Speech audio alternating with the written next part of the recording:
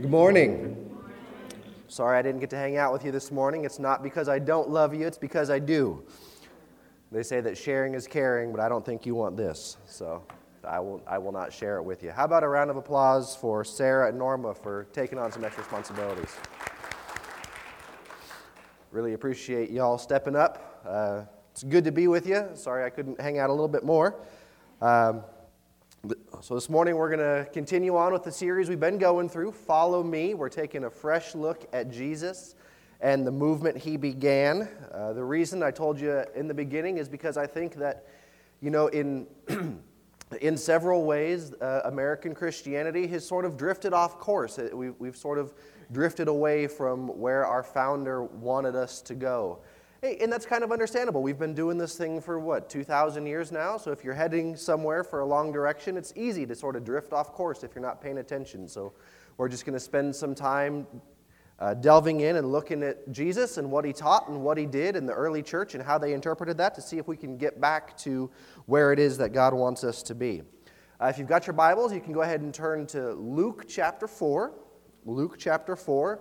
Last week we saw the very beginning of Jesus' life as an adult, how he was tempted by the devil, the way that he responded to those temptations by quoting Scripture. So we're going to pick up now, we're going to look at Jesus' first recorded sermon in the book of Luke. His first recorded sermon, which is kind of a big deal, right? We think that first things sort of set the pace, sort of set the tone for what follows. We've got a new president who's going to be starting here in a few months, and a lot of times people look at the first 100 days of a new president's term to sort of forecast out where that term is going to go. We look at the first sermon of a preacher, we look at the first 100 days of a president to sort of forecast where we think that presidency or where we think that ministry is going to go. So as we dive into Jesus' first sermon, pay attention to the things that Jesus says are important.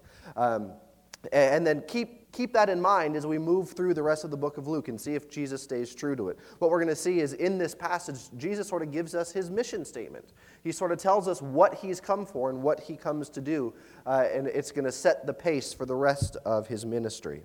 So in Luke chapter 4, we'll start in verse 14. It says, Jesus returned to Galilee in the power of the Spirit, and news about him spread through the whole countryside. He was teaching in their synagogues, and everyone praised him. Sort of a good way to start, right? Everybody's praising you. As we're going to see, that doesn't last very long. Then it says, he went to Nazareth, that small town where he grew up, where he had been brought up. And on the Sabbath day, he went into the synagogue, as was his custom. He stood up to read, and the scroll of the prophet Isaiah was handed to him. Unrolling it, he found the place where it was written. So, in those days, they didn't have, small pocket Bibles that everybody carried around with them. Their scriptures were written on these big, massive scrolls. And so they, each book would have its own scroll or sometimes multiple scrolls. And so what they would do in their worship, they would have somebody who would stand up and they would read the portion of the scripture for that day. And so it just so happened to be that Jesus was the one who stood up to read the scripture. So they brought out the big scroll of Isaiah and they handed it to Jesus, and he would have, unrolled it and found the place where it was written. And as we're going to see, he turned to what we know as Isaiah 61. So this is what Luke tells us Isaiah 61 says as recorded by Luke. So this is what Jesus reads. It says, "The Spirit of the Lord is on me, because he has anointed me to proclaim good news to the poor. He has sent me to proclaim freedom for the prisoners and recovery of sight for the blind, to set the oppressed free, to proclaim the year of the Lord's favor."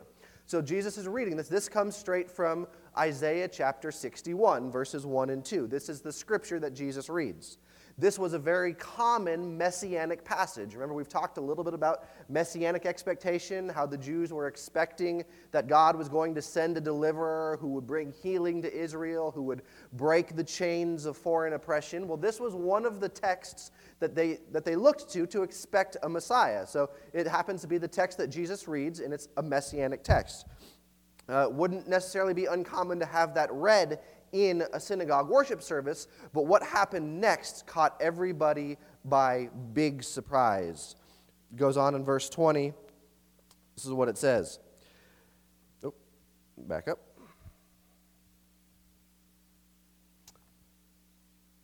There we go. Then he rolled up the scroll, gave it back to the attendant, and sat down. So that was the custom. They would stand to read the scripture. He sat down. Everybody's eyes were fixed on him. The eyes of everyone in the synagogue were fastened on him. He began by saying to them, "Today this scripture is fulfilled in your hearing." For those of us who are 21st century Americans, we don't really understand the depth of this statement. We don't understand how just surprised and shocked his audience would have been to hear this guy that they had grown up with, right? That he's back in his hometown. They knew Jesus as a kid, right? They knew him, as a snot-nosed little kid in elementary school and going up through high school, and so to see this person that they knew, the son of the carpenter, all of a sudden in their synagogue service, take a messianic passage from the Old Testament and say, "Today, this scripture is fulfilled in your ears." You could have heard their jaws hit the floor as Jesus proclaims that today, this scripture. Jesus here is claiming to be the Messiah. I mean, imagine, somebody that you grew up with, somebody that you saw grow up, from being a kid to adulthood, the son of somebody in the congregation, all of a sudden comes into your worship service and says, "Oh, that Messiah you've been expecting? That's me, guys. That's me." Imagine the sheer shock and surprise that would have been for these people in this synagogue here in Nazareth, for him to say, "Today, this scripture is fulfilled in your hearing." This is a really big deal. This is sacrilege, right? Imagine, if I were to come up here and say, I know that you've all been waiting for Jesus to come back the second time. Yeah, I'm him. I mean, imagine how shocked you would be. That's how shocked these people in this synagogue would have had to be to hear Jesus say, "Today, this scripture is fulfilled in your hearing." This is a really big deal. So let's go back and let's examine the scripture a little bit, because Jesus comes out, basically says, "This is my mission statement. What I just read, this is what I, as the Messiah, am here to do." So we want to understand Jesus' mission, because as we're going to see, this mission statement sort of informs the rest of what Jesus is going to do for the rest of his ministry, and by extension, what we as his followers want to do, right? Because if we want to be Christians, that means we are what? Christ-like, disciples of Jesus. We want to be not only students of what he taught, but we want to be students of what he did. And so we, as Christians, we want to make his mission our mission. So we want to spend a little bit of time looking at what he said his mission was going to be. So we'll back up to the passage here. He says, "The Spirit of the Lord is on me, because he has anointed me." As I've told you before, the anointed one, that's what it means to be the Messiah, that you are anointed by God for a special purpose. This is what Jesus says he was anointed to do. "He has anointed me to proclaim the good news" to who? To the poor, that's right. He's anointed me to proclaim good news to the poor. "He has sent me to proclaim freedom" for who? The prisoners. "And recovery of sight" for who? The blind. "And to set" who free? The oppressed. "To proclaim the year of the Lord's favor." So Jesus is telling us right off the bat that his mission here is to the poor, the prisoners, the blind, and the oppressed, both physically and spiritually. As we see throughout his ministry, he heals people who are physically blind, as well as he opens up the eyes of those who are spiritually blind. He proclaims good news to those who are actually poor and destitute, and those who are poor in spirit.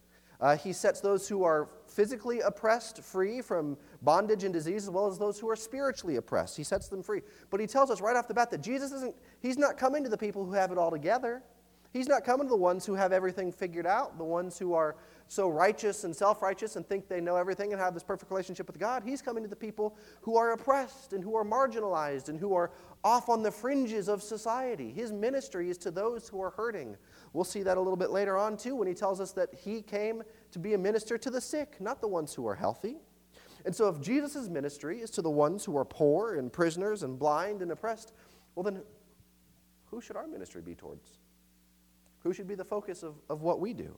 Right? We should be basing our mission on reaching those who have been set aside and marginalized and hurt and oppressed in our society, whoever that may be. And I'm sure you can think of different groups within our society who fit this bill. But if that's who Jesus came to minister to, then we as his followers ought to adopt the same mission statement. That mission statement ought to guide what we do and how we move forward. But one of the other really interesting things about what Jesus did here, and you wouldn't necessarily catch it if you didn't go back and compare it with the text from Isaiah 61, I want to show them to you side by side here. Look at this. Here's the text that he read from. This is, if you were to go to Isaiah 61 in your Bible, this is what it would say. The Spirit of the Sovereign Lord is on me, because the Lord has anointed me to proclaim good news to the poor. He sent me to bind up the brokenhearted, to proclaim freedom for the captives and release from darkness for the prisoners, to proclaim the year of the Lord's favor and the day of vengeance of our God, to comfort all who mourn. So when Jesus read this scripture in the synagogue, he just so happened to stop right before and the day of vengeance of our God, which is fascinating to me, right? Because what kind of Messiah were the Jews expecting? A political Messiah, a military Messiah, one who's going to come and bring vengeance upon the enemies of God, the one who's going to cast off the bonds of foreign oppression and kick out all of those dirty, nasty foreigners, all those dirty, stinky, sinning Romans, and he's going to bring the vengeance of God upon the people who've been oppressing us. And yet when Jesus reads this scripture in the synagogue, he stops. He inserts a period where there was no period in the original text, right? He stops right before, and the day of vengeance of our God. This is pretty significant, right? This should give us a clue. Luke is cluing us in right here that Jesus is not going to be the kind of Messiah that everybody was expecting. He's not going to be this powerful political military Messiah who's going to make Israel great again by the force of the sword, bringing the vengeance of God upon God's enemies. No, he's going to be one who comes and serves from underneath with power and with love. He's going to serve the poor. He's going to serve the prisoner, the blind, and the oppressed. And he's going to transform the world, as we're going to see, not through the power of the sword, but through the power of love and the power of service. And so it's very significant that Jesus stops and he doesn't say, and the day of vengeance of our God. This should clue us in that the way of Jesus is not the way that everyone was expecting. It's not the way of vengeance. It's not the way of wrath. It's not the way of punishment. It's the way of transforming hearts and minds through service and through love. So how do the people who are sitting here in the synagogue hearing this guy that they had grown up with, that they had watched grown up, claim to be the Messiah, how do they react to what he says? Like you might expect, it says, all spoke well of him and were amazed at the gracious words that came from his lips. Isn't this Joseph's son? They asked. So they're a little perplexed, right? Is it like we grew up with this guy? We went to high school with this guy. We played basketball with him, and all of a sudden now like this is Joseph's son. He's claimed to be the Messiah, and listen to these gracious words. So then Jesus goes on, and it sounds like at the beginning they're kind of pleased with him, but Jesus doesn't really stop there. He takes this a step further, and where he goes next makes me kind of a little bit uncomfortable, because as I've told you before, my tendency is to be a people pleaser. Right? Like, I want you all to like me, and so I want to preach things to make you like me and have you say, oh, that was a great sermon. That was so nice, Pastor Thomas. That makes me feel good. And so apparently Jesus didn't have that particular character flaw like I do. Listen to what he says next. So while everybody's speaking well of him, Jesus just speaks up. He says this, surely you will quote this proverb to me, physician, heal yourself. And you will tell me, do here in your hometown what we have heard that you did in Capernaum. See, Jesus had done these other mighty works in other towns, and so he's expecting that the people there are going to say, oh, so you claim to be somebody great. Why don't you prove it? Why don't you do one of those miracle things? Why don't you work some magic for us, and then we'll really know. And what he goes on to say next really upsets his audience. He says, truly I tell you, he continued, no prophet is accepted in his hometown. I assure you that there were many widows in Israel in Elijah's time when the sky was shut for 3.5 years, and there was a severe famine throughout the land. Yet Elijah was not sent to any of them, but to a widow in Zarephath in the region of Sidon. In other words, Jesus is saying, you guys remember Elijah, right? Elijah's one of our heroes in our scriptures. We call it the Old Testament. For them, it was just the Bible. You guys remember Elijah, one of the heroes of our Bible? Remember that story when there was no rain for 3.5 years? And remember who Elijah was sent to? Yeah, it wasn't to one of the Israelites. No, it was to a widow of the enemy. It was to a widow of the neighboring town. Elijah wasn't sent to any of the Israelites. And then he goes on, he says, and there were many in Israel with leprosy at the time of Elisha the prophet, yet not one of them was cleansed, only Naaman the Syrian. Ooh, the Syrian, that outsider, that enemy to the Israelites.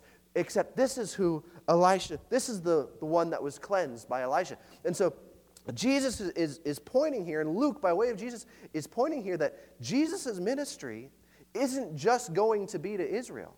So Jesus is here in his hometown talking to these Israelites, to these Jews who are, most of which are probably very nationalistic, right? To be a Jew is to believe in the Jewish homeland in Jerusalem and in Israel, and we're God's people, dang it. You know, God loves us, and God's going to crush our enemies. And Jesus is saying, hold on a second.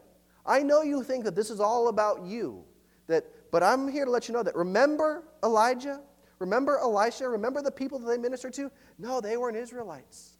They were those dirty, stinky, sinning outsiders who received the grace of God back then. And so what Luke is showing us here by way of Jesus is that the ministry of Jesus and the movement that he began is going to spread not just to ethnic Israel, but to all people. And remember, that had always been God's plan. We looked at that several months ago. When God's plan to Abraham was always that he would use his people to be a blessing to all people, that God's desire had always been to rescue all people and bring them back into relationship, and yet the Jews lost sight of that. They became so inwardly focused. They became so concerned about themselves and thinking that they were so special. And so Jesus says here, he says, listen, I know you think it's all about you, but it's not. And it never has been, and it's not going to be going forward. So this did not please his audience all that well. Look what it says in the next verse. It says, and all the people in the synagogue were what? They were mildly annoyed. They were kind of put off. No, they were furious. They were furious. How mad? They were so furious that when they heard this, they got up, they drove him out of the town, and took him to the brow of the hill on which the town was built, in order to throw him off the cliff. Right? Imagine me making you so mad in a sermon that you actually take me out and try to kill me. Right? I mean, I know that I've said some things that, may make you uncomfortable or a little upset from time to time, but imagine that I say something that makes you so upset that you take me outside and try to kill me. That's how upset these people were at Jesus's proclamation that outsiders were going to be a part of what he was doing too. This is how inwardly focused the Jews had become, that the very notion that the enemies of God would be brought into God's purposes, it made them so angry that they wanted to throw him out. Now, before we get too critical of this crowd, just remember that many a modern-day pastor has lost their job and worse because they brought drums into the church, or because they brought lights into the church, or because they wanted to expand the church's ministry to reach those who are not yet a part of the church, because they wanted the programs not to just be for insiders, but to be for outsiders. There's been lots of pastors who have been kicked and run out of churches for things like doing something like that. Maybe some of you, if I start talking about the things that need to change around here to reach outsiders, you may not throw me off the hill, but you may be a little upset, right? So it's like we can sort of relate with these Jews in the synagogue. The idea that we need to change what we do because the outsiders are as important to God as we are, it still makes people uncomfortable today. So let's not be too harsh. Please don't take me out and throw me off the hill after this. But let's not be too harsh on these people who would become so inwardly focused. It's really easy for us to do. It's really easy for us church people to think that church is all about us and that what we do is to serve us and to make us happy, when really Jesus is pointing here, and Luke is saying that what we're to do is to expand beyond our four walls, to expand beyond us, to invite other people out, to reach out to the poor and the oppressed, and the prisoners and the blind, out in our neighborhoods, in our communities, in our families, in our workplaces, and that the focus of what we're doing should be to bring them in. And Jesus is saying, if you think that it's all about you, you're going to be sorely disappointed. If you think that God is only here to take care of you because you're going to be very, very disappointed, because God has always been about reaching those who are far from God and bringing them in. And God doesn't care if you're ethnic. God doesn't care if you were born into this. God wants to reach all people. And if we get so inwardly focused that we forget that we have been called to model Jesus and reach out to to those who are far from God, then we are missing the point just as much as his audience missed the point here. But he walked right through the crowd and went on his way. So as we look at Jesus' first sermon here, this first recorded sermon, we see that Luke is setting the stage for us. Remember, Luke didn't write this as it happened. Luke wrote this years after the crucifixion, after the church had already been started. But he wrote this to let people know that this reaching out to all people has always been a part of the plan. It's always been a part of God's plan and Jesus' plan to reach those who are far, those who are on the margins, those who have been oppressed and hurt. So the question is, how do we do that? If this was the mission of Jesus, to reach the poor and the oppressed and the prisoner and the blind and the free and the outsider, how do we model that in our lives? What do we need to do in our personal lives to have the mind of Christ, that our job, our mission is to those who have been marginalized by the powerful? What do we do to reach those who are far from us? What do we need to change in our own life? What do we need to change in this church so that we can become a place that people who are far from God can feel welcome instead of feel judged? What do we need to change in our mindset so that when people come here, they don't feel like outsiders, but they feel like they're welcome and loved? And I'm not saying that they don't, but just as a body of believers, as this church and as the American church in general, what do we need to do to become as outwardly focused as Jesus? What do we need to do to get our hearts to the place where we care more about the people who are far from God than we do about our own preferences and our own tendencies and our own insider mentality? Because that's just how it works. It's just natural for us to be insider focused. So I'm not trying to be super critical. It's very natural. But Jesus calls us to step beyond what's natural, beyond what we're naturally inclined to do, to have a heart for those who have been hurt, a heart for those who are oppressed, a heart for those who are physically and spiritually poor, a heart for those who are physically and spiritually blind. That we would open our doors in our hearts to those who the rest of society closes their eyes to, shuts their doors to. We should be on the front lines of serving the people, those dirty, stinky sinners, right? We should be the ones opening our doors, opening our hearts of love and saying, what can we do to help you? What can we do to serve you? So as we move forward, keep this in mind. Keep in mind that this was Jesus' mission statement that he adopted for himself. And we're going to see as we move forward that this was the way that he operated. That he wasn't concerned about what everybody else thought was societally respectable. He wasn't concerned about what everybody else thought was the proper way to do things. He was concerned about doing whatever was necessary to reach those who had been hurt and those who had been far from God, to reach those who had been hurt by religion. We're going to see that as we move forward, that Jesus is going to reach out to the people that religion had cast aside, and he's going to say, you know what, you matter to God. How can we adopt that in our mission as well? Jesus came for the poor, the oppressed,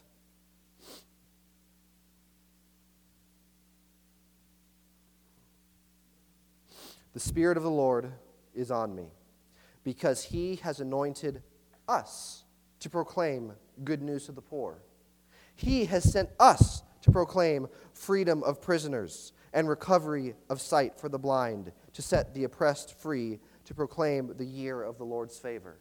As followers of Jesus, our goal is to make his mission our mission. So as we move forward, I want you to help me imagine, help me think, help me brainstorm what we can do as a small church here in Bloomington, Indiana, to become a people who are known by our ministry to the poor, the prisoner, the blind, the oppressed, those who are on the outside. Okay? And maybe we're going to make a lot of religious people really mad by doing it this way. But here's what I think. If we make religious people mad and we're reaching people who are far from God, then we're a lot closer to Jesus than we think. So I'm not too concerned about making religious people mad, and I'm not too concerned about how everybody else thinks of us. If we're following the mission of Jesus, if our mission is to reach those who have been marginalized by society, if our mission is to reach those who have been hurt by religion and oppressed by the powerful, if our mission is to reach those who are outside and far from God, then we are right in line with where we need to be, and I don't care what anybody else thinks, okay? So thanks for bearing with me and my sniffles this morning. Thanks to Norma and Sarah for stepping in. Let me have a word of prayer, and we'll get on with the week. Gracious Heavenly Father, Thank you for preserving in Scripture these stories of your Son. Thank you for showing us what it was that was Jesus' mission.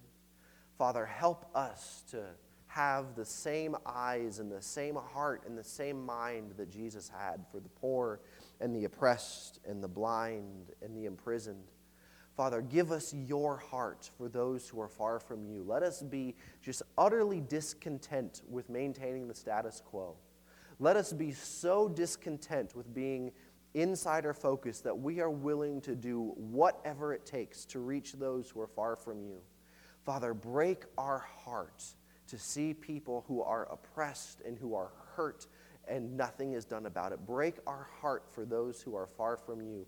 Break our heart for the things that breaks your heart, God. Just give us a passion. Give us a consuming passion to reach outside of our comfort zone, to extend our hand in love and mercy to people who don't seem to deserve it, God, who may even seem to be our enemies on the outside. Help us to have love not just for one another, God, but have love for our enemies as well. Father, just inflame our hearts with this passion that you consumed the heart of Jesus with, the passion that consumes your heart. Make us to be a people who are consumed with following you so closely that people look in and say, man, they seem to be pretty crazy about what they believe, but my goodness, do they love people. Father, help us to develop that kind of heart. Help us to be that kind of people. I pray for these things in the strong and the powerful name of Jesus Christ. Everybody said? Amen. Have a great week and God bless you.